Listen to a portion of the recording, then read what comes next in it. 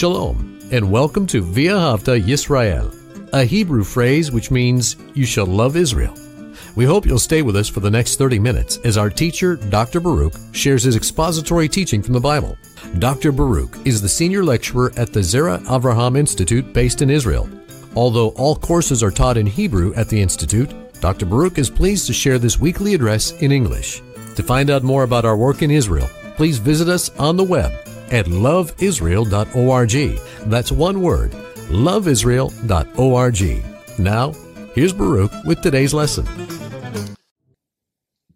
God has a purpose for all people. And we see one such purpose for a group of women who are widows. Now, last week we began chapter 5 of 1 Timothy. And we see that God wants things, and we mentioned this, to be done decently, correctly, according to His standards, according to His instructions, that His order be manifested. Because only when His order is manifested, then and only then are you going to receive the outcome of His will. That His righteousness is going to be manifested, His glory is going to be revealed, and His work is going to be accomplished. So decently and in order is huge for each of our lives, but equally for that local congregation, the ecclesia, the congregation of the redeemed. And last week we saw that there was an emphasis upon widows and instructions that went along with this. And I want to pick up on this because the second part of chapter 5 of 1 Timothy deals with this in some very specific terms. So take out your Bible, look with me to 1 Timothy chapter 5. I want to begin where I left off last week in verse 12. Now here we had been talking about younger women who are widows, but who are young, and there's a tendency for them to strive away from, to turn away, to drift away from being faithful to Messiah and this unique call upon their life. He uses that old English word, they become wanton, meaning they stray. They strive against the things they ought to be, and they begin to attach themselves for that which they ought not. And that's why he says, on account of this, having judgment. Because of this disobedience, it brings judgment. And that judgment may not only be upon them, but upon that local assembly. Because sin will become manifested and God's judgment will fall where it falls, upon that sin and those that are engaged in it. Now, this word krima in Greek for judgment can also be understood in certain cases as condemnation. They bring condemnation upon themselves. Because, keep reading, where we concluded last week, because the first faith, meaning the priority of their faith, they set aside. They chose something else. They said, they made a profession. I want to be part of this sorority of widows. I want to be committed to good deeds, to ministry, and to prayer, making requests, supplications, and prayer before God night and day. They did that for a while, but they began to stray away. They begin to strive against this call and embrace things that they ought not. That's what he's talking about. And it gets worse. There's constantly this downward progression. Instead of just remaining in one spot, if we're in disobedience, we will be brought down further and further. And that's why he says, and at the same time, also learning to be idle. Now, being idle is never God's will. Now, obviously, we all need times of leisure to be rejuvenated, but that's not what we're talking about here. It's not times of rest. It's not time of relaxing for a moment and with the implication to get back to work soon thereafter. But this is idle. And it goes beyond leisure. It becomes a behavior that is normative for that person, being idle. So they learn to be idle. Why? Because they are being supported, at least partially. They are getting assistance from the local congregation to provide for their needs. And therefore, they are free to do nothing. And they learn to do nothing. And because of that, notice what happens. But also, we see something. We see that also, the text says, look at the middle of verse 13, and going to houses. Now, the word going, erchomai, has a prefix which means to go around. And it speaks about wandering from house to house is the implication here. So not only are they idle, but it says here, going to houses, meaning house to house, and not only being idle, but also we see them engaging in gossip, and this next word means to be engaging in something, and it's the same word over and over, around, about. Meaning they're paying attention on things that really they shouldn't be giving attention to. Now, some of the English Bibles translate this word as busybodies. And let me just simply say it's not a sexist term. Men can be just as guilty as being gossips and busybodies. It speaks about simply talking about others in a way that you shouldn't. And secondly, being engaged in the life of other people in a way that's inappropriate. That's what he's talking about. Focusing upon their life, maybe speaking of that to others and such, but also for the wrong motivation. And he goes on to say, speaking the things that they ought not. Those things which are, and the key word here is speaking things that are not proper. Now, literally, if we were to translate this in Hebrew from Greek, it would be lo ke halacha, not according to the right lifestyle, the proper means to apply to our life's behavior, not thinking right, not doing right at all. So he says, this is the consequences when you do not scrutinize properly who becomes a widow in that spiritual sense. Now, not just in a literal sense, a woman's married, her husband dies, God forbid, she's a widow.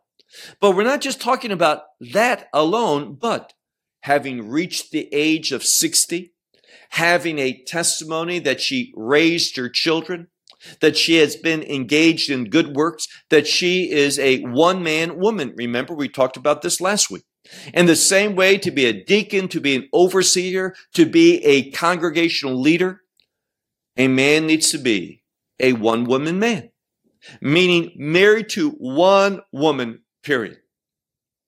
In the same way, if a woman has been divorced, therefore she's no longer a one-man woman. And she can be loved, she can engage in things, but she's not going to be formally part of this sorority of widows that engage in a formal way and that is supplied, meaning supported by the local congregation. So she has engaged in these things which are not appropriate. Verse 14. Therefore I want, and this is in the terms of a command, not just a suggestion. He says, therefore I want the younger women, and the implication is younger widows. I want the younger widows to marry, to raise children. This is how young they are. They still are in the childbearing years, to raise children, and something of great importance. Don't let the world put this down. This is of a great honor. It is of great significance to God. And what is that? It is managing a household. If a woman manages her household well, and I'm speaking about her family, there is going to be much fruit for many generations. Likewise, if a woman doesn't put any emphasis on this, she doesn't do a good job managing her household, there is going to be adverse consequences for many generations as well. So these things, he says, let these younger women, meaning younger widows, marry, raise children, manage their households, and not providing an opportunity, not giving an opportunity for those who are against, meaning for the one who is against, to do something, to exploit this reproach. Now, what's he talking about? If things are not done decently and in order, there's going to be sin in the community, sin in that local congregation. And that is an instrument of reproach, meaning people from the outside, they see that, they're aware of it, they're watching, and it brings reproach upon the congregation. And therefore, he says, I want these younger women that they marry, they have children, that they manage their home, in order that the one who is against this does not exploit this reproach that is going on. Verse 15. For already, and Paul has much experience. Paul is well-traveled. He knows many, many, many congregations. He's seen a lot. And he has seen that already certain ones, meaning these women, they have strayed away. They have turned aside, and it says after Satan. Now, many people are surprised by the appearing of Satan here. You mean to tell me if a woman is not doing these things that she is serving Satan? Well, understand the intent. See, when we read something and we don't have the background, the training, we arrive at the wrong conclusions. What is God saying here through Paul? Paul is instructing Paul is instructing Timothy to be aware of something, and it's this. If you are not serving God, you're serving the enemy. You are serving Satan. That's why it says you can't serve two masters. You either serve God or money, and money is a major asset that Satan has, the money in this world. He uses it to turn people away from where they ought to be, walking what they ought to be doing. Now, I'm going to say this, and it's a little bit of a tangent, but it's important. See, many of the people who are very popular in the believing community, they sell a lot of books. They're all the time on television and on the radio. They sometimes, not all, but a good portion of them, they never want to talk about judgment. They never want to talk about Satan. Do you realize that in the New Testament, they say they emphasize the New Testament. In the New Testament, especially in the Gospels, that term devil, Satan, demons, all of that appears numerous times. And someone says, oh, I teach the New Testament, but they never deal with this. They never deal with demons, unclean spirits, the devil, Satan, anything like that. They just stay away. That is not teaching the Word of God. That is taking Scripture and skewing it in a way for public consumption, for what you think the public wants to hear. Don't make that type of decision. Teach all of God's Word. You don't know what they may be needing to hear. You don't know how God's going to use the Scripture like this one, where he says, for already certain ones have turned away after the Satan, after that enemy. This is what we're supposed to do. Verse 16. For if someone. Now, if you're following a modern translation, it leaves out a word. The word is pistos. Now, why is that important? Well, here you find that in the Textus Receptus, what I'm using, and we're in verse 16, we have the word pistos and the word pisti, meaning a male believer and a female believer. Many of the modern translations only have a female believer. Why is that? Because the similarity of these words. And because they may make a mistake from the word which is or, it can also be simply the definite article. It's written the same in the biblical language. So they may have just missed the first time the word pisto appears and sees a word that's written so similar, pisti. It's a scribal error. But when we look at the best texts, it has both, and context and just common sense would say that it's both. What does the text say? Verse 16. If a certain male believer or female believer has widows.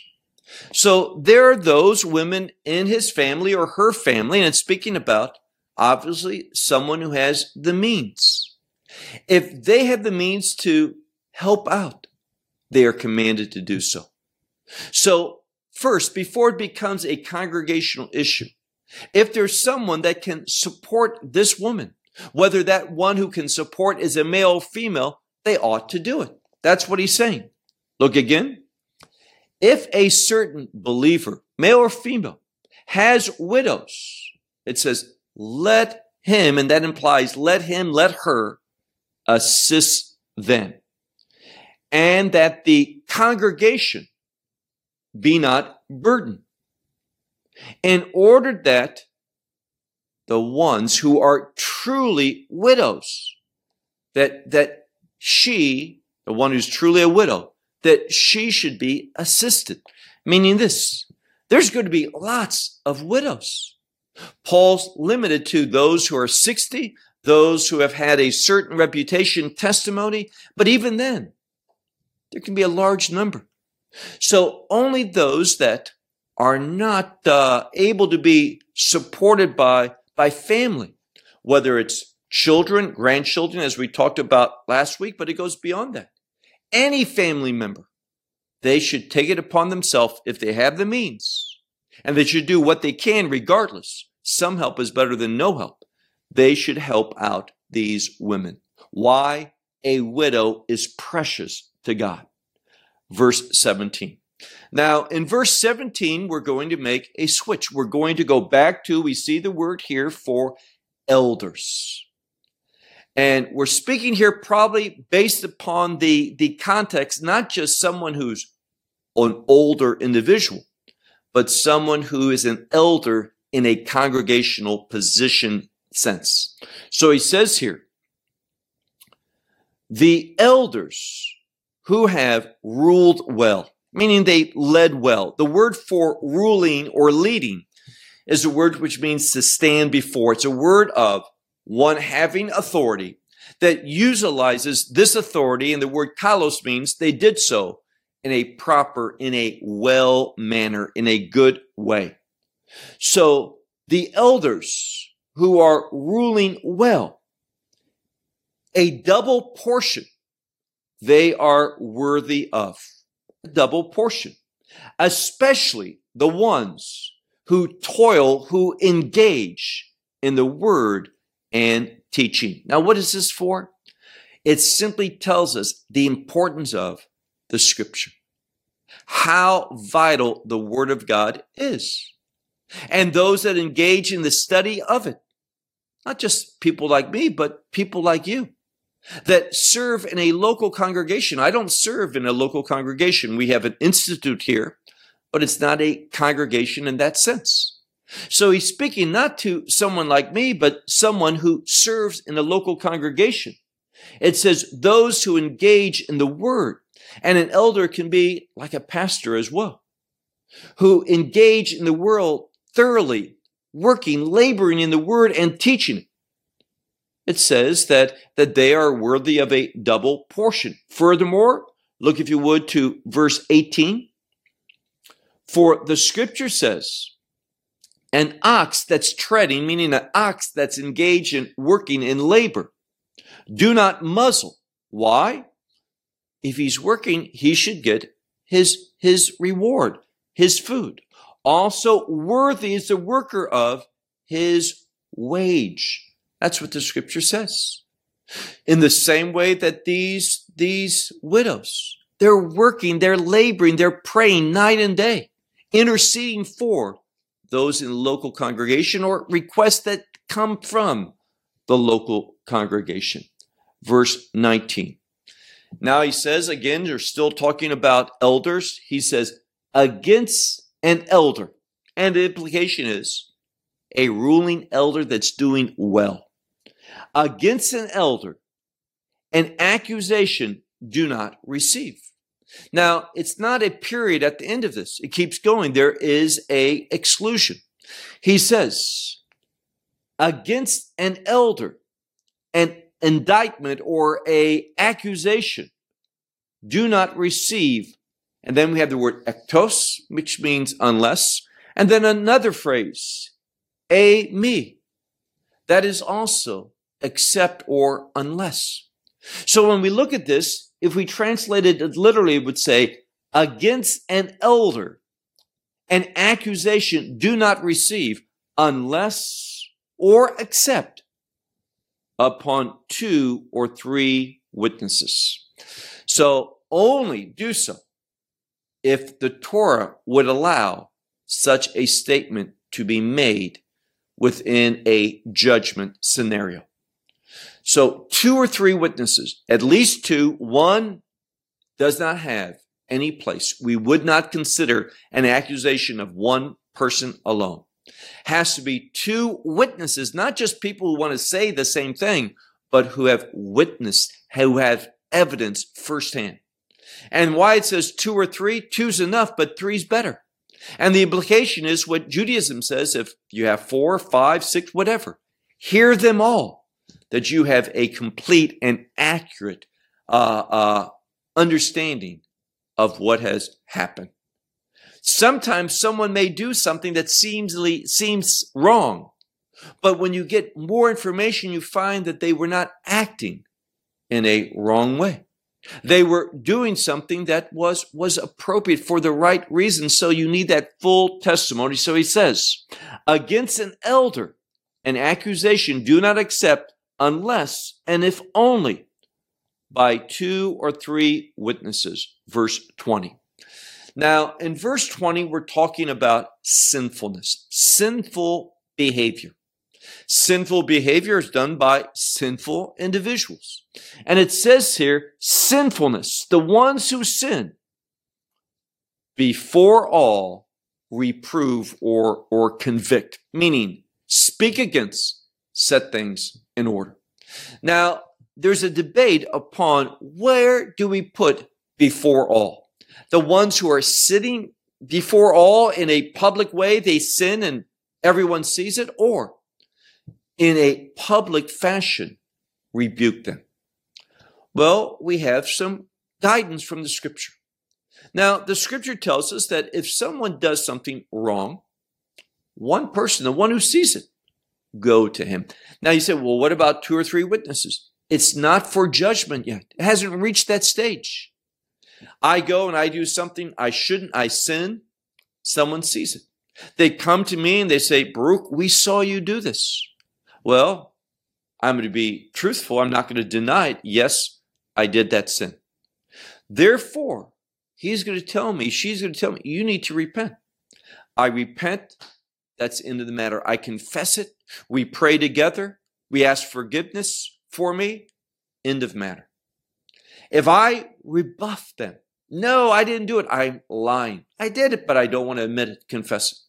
Then bring 2 or 3 others. Hopefully from that, it will end. I will say, well, I should have said yes. I was embarrassed. I was scared. I didn't know what to do. I just said no as a reflection. I shouldn't.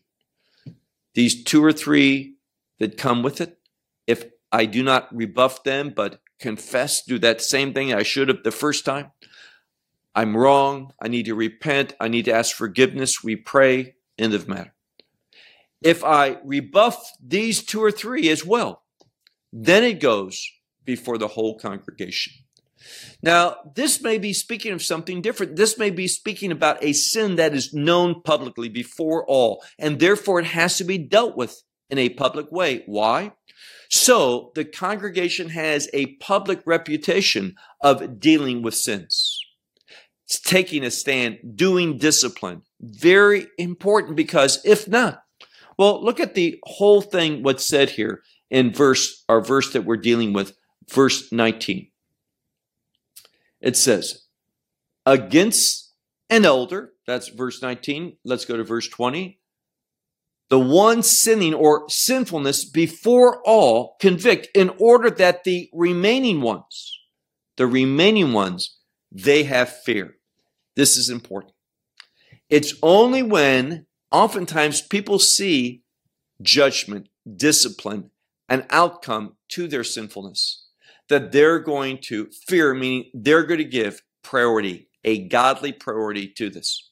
They're not going to scoff at sin. They're not going to ignore it. They're going to realize, you know what? If I don't repent, if I don't change, if I don't start doing the right things, maybe someone's going to put forth my sinfulness in a public manner. So it says here, do so in this way. Look again at the text, verse 20. Before all, convict, in order that the remaining ones, the ones who are not involved in that issue that's being dealt with publicly, that they fear. Verse 21. Now, verse 21 has a word for witnessing, testifying, bearing witness. But what's interesting, there's a prefix on it. And this relates to the word diameter. What's a diameter? Well, you have a circle, and you begin at the end of the circle, on the side, where the circle ends. And you go to the middle, and you keep going to the other side. The entire diameter, thoroughly. So what this means here, when we have this prefix attached to the word for witnessing, look at verse 21. Testify thoroughly is how we should understand it. To give a thorough testimony before God and the Lord Messiah Yeshua and the elect angels.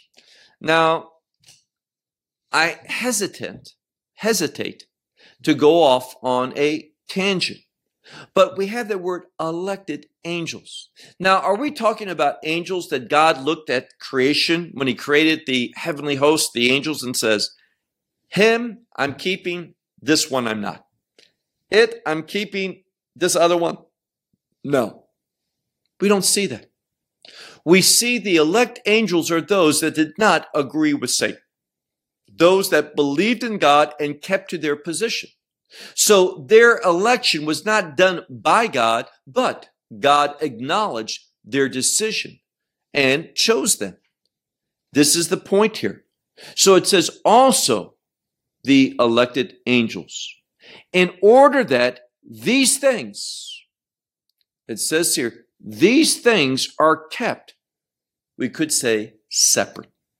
Now, in Judaism, the first course that someone who wants to be a rav, a rabbi, takes is those things called mutar ve'asur, those things that are permitted and those things that are forbidden. And there's a separation. When you look at the book of Genesis, for example, you see that God created light to make a distinction between the good and bad, right and wrong. So in the same way, what Paul is telling Timothy is this. He says, there needs to be thorough testimony before God and our Lord Messiah Yeshua and the elect of the angels, in order that we keep a separation, that we do not have a mixture. And furthermore, we don't do things with a prejudiceness, nor do things according to favoritism. In Hebrew today would say protexia or maso panim. We don't have favorites. We do things based upon right or wrong. What is proper and what's improper, what is permitted and what is forbidden. That's what he's talking about here. So it sounds very, very traditional from the perspective of Judaism. That shouldn't surprise us based upon who's teaching the Apostle Paul. So don't do things with a prejudice or with a favoritism. Verse 22. Hands Quickly, do not lie upon, meaning this. Don't give people a position of authority, a leadership. Don't lay hands on them, commissioning them quickly. It should take time, and sometimes significant time, before you lay hands upon a person. And nor fellowshipping with the sins of one another, meaning don't participate in the sins of others. You be distinct, you be separate. Here in this last part of chapter 5, we see an emphasis on making a distinction, being separate. Don't join, don't participate in the sinful activities of others. Rather, he says, look at the end of verse 22. He says, yourselves pure keep. Now, we would say, keep yourselves pure. But in the Greek, we have yourselves pure keep. And it's emphasizing that we need to be the ones that take responsibility for keeping ourselves pure. Nor, notice what he says to Timothy, and not drinking water, meaning don't drink water alone, but, he says, a little bit of wine you have need of. Now, why is that?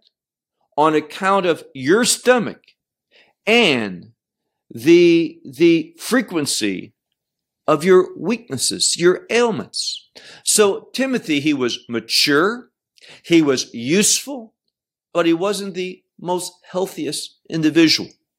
And Paul's saying, and this is important, because he's saying you can drink a little wine because of your stomach condition, that you have some ailments. Now, realize in that day and age, pure water was more difficult to ascertain. Oftentimes, wine was used to dilute water and to be a purifying element within it. And therefore, Paul says, this is the case. Now, why is that there? Well, the laws of hermeneutics would tell us this. In order to show discernment. Paul is telling Timothy, you need to discern based upon your personal situation, that you have stomach problems and that you are frequently ill, that you need to discern that and take the necessary actions. This is here as an example in regard to this situation, that you need to exercise discernment and look at the particular circumstances and make the right decisions. That's why that verse is there. And then he goes on to say, look now to verse 24. Some men, and it could be people in general, it's anthropos, meaning human beings. Some people, their sins are evident. Now, he's talking about something that I think is so significant and oftentimes very, very relevant for people, all people, but maybe in a different way. He's saying here, and I want to translate this properly, he says that there are some people, certain men and certain women, that their sins are evident, meaning simply they stand in a visible way. Now, they are people who have a tendency to do something that their sins are easily discernible. They are very evident. But he says also, there are those that, we see first that goes before in judgment, meaning their sins are evident and they're going to get called to it and they're going to experience judgment. But there are others who also, and what it's implying here is that their sins are not so evident. They cover them up or the nature of their sins are not publicly talked about, known, dealt with. There's things that are just better hidden. So their judgment doesn't come immediately. He says, these certain ones also, it says that they will appear, their judgment, their sinfulness, it will be known, but much later. Now, don't consider yourself blessed if you fall into the second category, that your sins are better camouflaged than others. Sometimes that can be a great negative aspect in your life. Well, let's conclude verse 25. Likewise also, the good works are evident. So he says there's sins that stand out, that immediately bring about judgment, punishment from the community, from the local congregation, or from God. And there's others that seem to take a while before people find out about this behavior of these people. He says, likewise also, the good works, they are evident. They are clear. Also, there are those others, meaning those on the outside. In regard to these good works, it says that they are not able to hide. Now, I like how it ends this chapter because he says, you know what? When it comes to sin, there's some sins that are visible and some that are almost invisible for a while. But when it comes to good works are evident. And even those others, those non-believers, those on the outside, they can't hide them.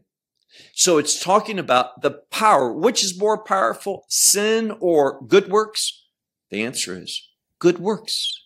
And he leaves off in this 5th chapter, concluding it with a great encouragement, a message to engage in good works because they are going to be evident and they are going to be undeniable. They are going to bring about a desired outcome. So Paul, he wants the very best for Timothy's ministries, Timothy's call. And this is something that I want to close with because it is a true characteristic of someone who's walking with God, that they want the best. They want to see other people thrive in godliness, in good works, thrive in their ministry. Someone who is being influenced by the enemy. When someone else has a great thing happen to them, that kind of makes them feel inferior. They become jealous or envious. They need to do something, build themselves up immediately against that and such, or to put that person down. How shameful. Rejoice in the good things that God is doing in the lives of other people. They don't reflect poorly upon you. They reflect gloriously upon God. And that's what should be your source of joy. Well, until next week and our conference in Orlando, may God bless you. And I trust that you'll be part of that conference, either in person or by watching online. Until then, shalom from Israel. Well, we hope you will benefit from today's message and share it with others. Please plan to join us each week at this time and on this channel for our broadcast of loveisrael.org. Again, to find out more about us, please visit our website, loveisrael.org. There you will find articles and numerous other lectures by Baruch. These teachings are in video form. You may download them or watch them in streaming video. Until next week, may the Lord bless you in our Messiah Yeshua, that is, Jesus, as you walk with Him. Shalom from Israel.